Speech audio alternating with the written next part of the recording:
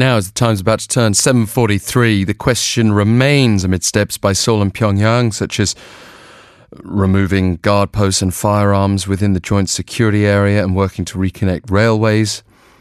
Are we moving too fast? Our next guest wrote the headline, US South Korea falling for Kim Jong-un's tricks. We're going to hear more from Bruce Klingner, former CIA Deputy Division Chief for Korea and current Senior Fellow at the Conservative Heritage Foundation in a moment. But we might also point out that just a few hours ago in Washington, D.C., South Korea and the US signed a strategic guideline called Alliance Guiding Principles on how their joint defense mechanism will operate even after the planned transfer of OPCON, or Wartime Operational Control, from the US to South Korea. So there are some safeguards in place. Bruce Klingner, thank you very much for joining us on the line on your current visit to Seoul. Good morning to you. Good morning. Thank you for having me again.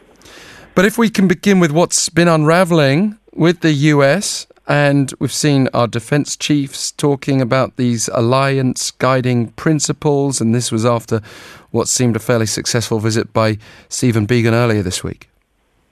Right. Well, the new affirmation of the procedures for operational command is part of the process that's been going on for quite some time. Originally, it was a timeline-based, but now it's what's called condition-based. It's when both sides feel that South Korea has the capabilities sufficient to have the OPCON transferred, then that'll happen. What I think was sort of most notable was that there was the affirmation that even after operational command, that the U.S. would continue to station troops in South Korea, and that the Combined Forces Command and United Nations Command would stay.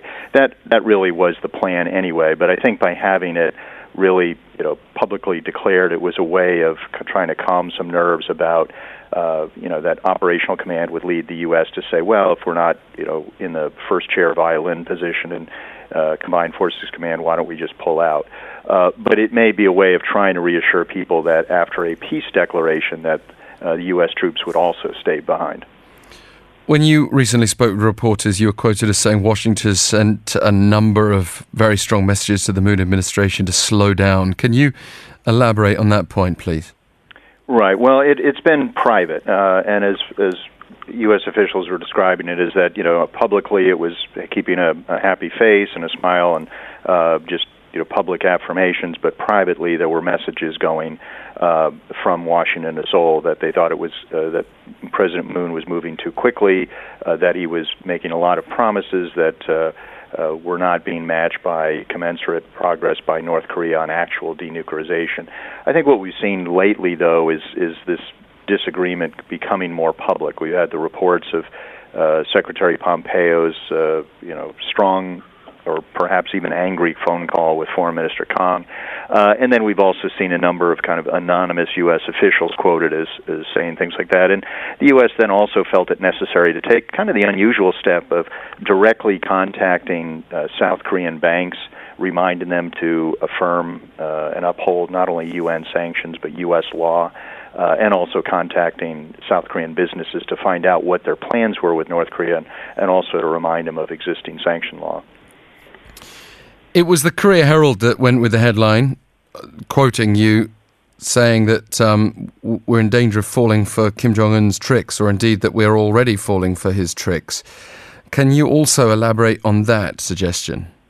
Right. Well, what we've had is President Trump and Secretary Pompeo and President Moon have all claimed things that North Korea agreed to, though we haven't seen North Korea itself declare it publicly, certainly not put it on paper. And in fact, in a number of issues, they very clearly and unequivocally rejected several times what the U.S. and South Korea have said. So, we have the closure of the nuclear site and the missile site, and we may have inspectors going that after it was done. But really, it's North Korea kind of driving the boat here. Of course, under 11 UN resolutions, they are not only required not to test, they are required to abandon their nuclear, missile, and biological chemical warfare programs in a comprehensive, verifiable, irreversible manner. So, it should be along what is required as opposed to what kind of tidbits North Korea doles out. I mean, is the US actually at risk of falling for any tricks, or is it more South Korea, do you think? Because both of them have been lumped together, but it seems like, despite some gung-ho comments occasionally from President Trump, that Washington is rather cautious. Right, and in a way, there's sort of a split between President Trump's policy and the Trump administration's policy. I think the officials are much more skeptical. They're more wary.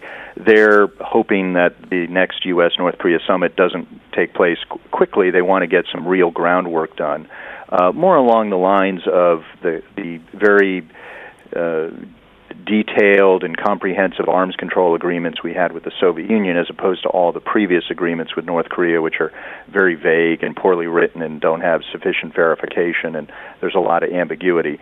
So, I think President Trump is eager to have a summit, and the concern is that he'll agree to additional concessions as he did in Singapore. So, I think you also have to think in terms of the split between sort of the bureaucracy and senior officials and the president himself.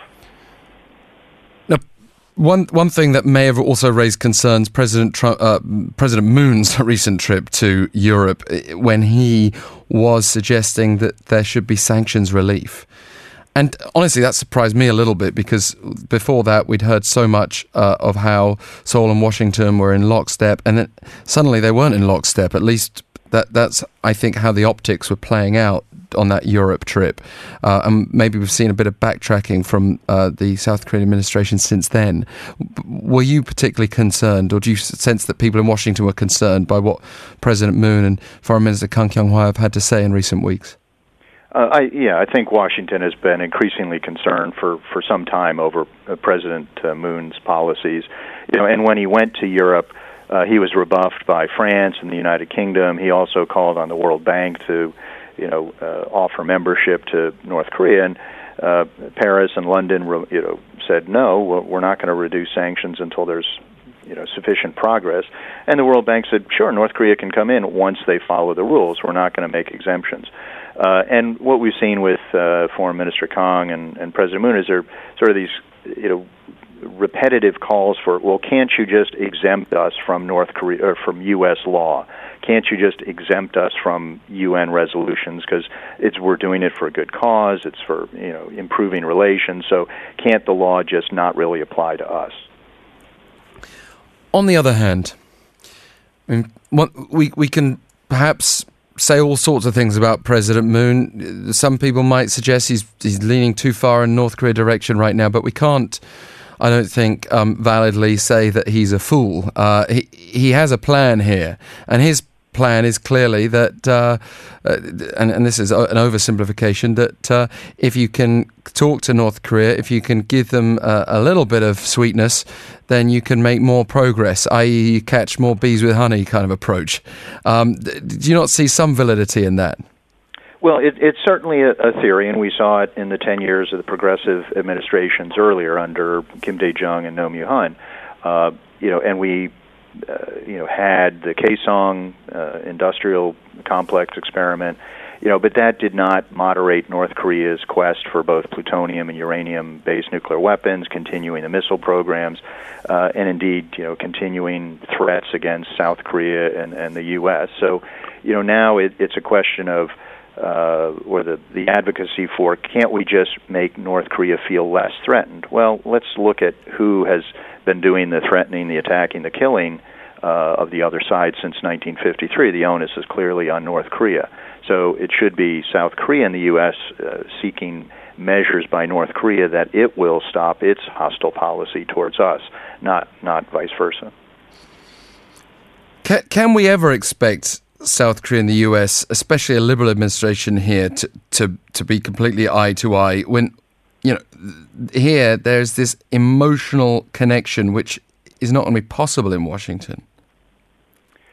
You're right. Well, there's always going to be differences of view between any two allies, and it can ebb and flow over time depending on who the presidents are, as well as what the world situation is. And President Trump, in a way, has been vacillating between being tough and being softer. So in Singapore, he unilaterally canceled military exercises, not only the one exercise, but now it's going on to 5 or 6 exercises, and it looks like that will continue. He got nothing in return for that. He agreed to a very poorly written declaration, which didn't clearly delineate what North Korea had to do. And then there's what I would call the beautification of Kim Jong-un, someone who's a purveyor of crimes against humanity. And now Trump says he's in love with him and that he's a smart cookie. He loves his people despite all these human rights atrocities. So Trump is also going down that path. But then other times he'll talk about wanting to maintain sanctions, maintaining pressure. Although certainly under President Trump recently, the U.S. has been pulling its punches on sanctions, and he even announced that there are many North Korean entities we're not sanctioning. I mean, the thing about President Trump, he's got no problem flip-flopping, does he? And the world seems to have come to accept it, and he doesn't get too harmed by it. He has the power behind him to be able to do so.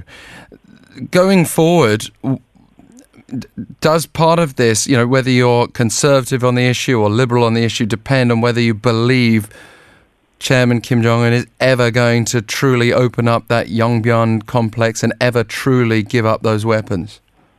Right, and we've been debating that for 25 years, and during the 8 previous diplomatic agreements to try to get North Korea to first never build nuclear weapons, and once they violated those 4 agreements, the 4 agreements, they promised to give up the weapons they promised never to build. That's not to say we can't try it another time, because we can argue whether he will or won't, but what we need to do is really have an action-based process where we clearly delineate what everyone's requirements are, as we did in the arms control treaties, and then we have measurable process. You can't just do these very vague summit declarations where each side can claim its own interpretation of what denuclearization means and even what the Korean Peninsula means. We're hearing that Mike Pompeo, Secretary of State, has told a radio interview that he will be hoping to meet with a North Korean counterpart next week for denuclearization talks and to also discuss that Trump-Kim summit and about letting inspectors look at the nuclear missile sites. The very fact that this meeting was supposed to take place in October and it didn't, though, suggests that we shouldn't necessarily feel too optimistic at this point? Well, I think perhaps even more telling is the fact that Kim Jong-un agreed that there would be working-level meetings, and Special Envoy Steve Biegun is still waiting for a reply to his invitation for a meeting at his level. So again, I think rather than rushing into a summit where, especially under Trump, things may be agreed to that are not well thought out or well planned, we need to have what could be lengthy, arduous negotiations at the working level where you really need to hammer out the details, because we're, 5 months after the Singapore summit, we don't even have an agreed-upon definition of what denuclearization means. We think it's the abandonment of North Korea of its programs as it's required to do under the UN resolutions. North Korea says it's global arms control, and they'll go to zero when the U.S. and other nuclear powers go to zero. Yeah, and the removal of that word complete from the acronyms that have been describing the nature of denuclearization also seems to suggest the problems that lie ahead in negotiations. Bruce Klingner, Senior Research Fellow for Northeast Asia at the Heritage Foundation. Thank you for joining us today. Oh, well, thank you for having me.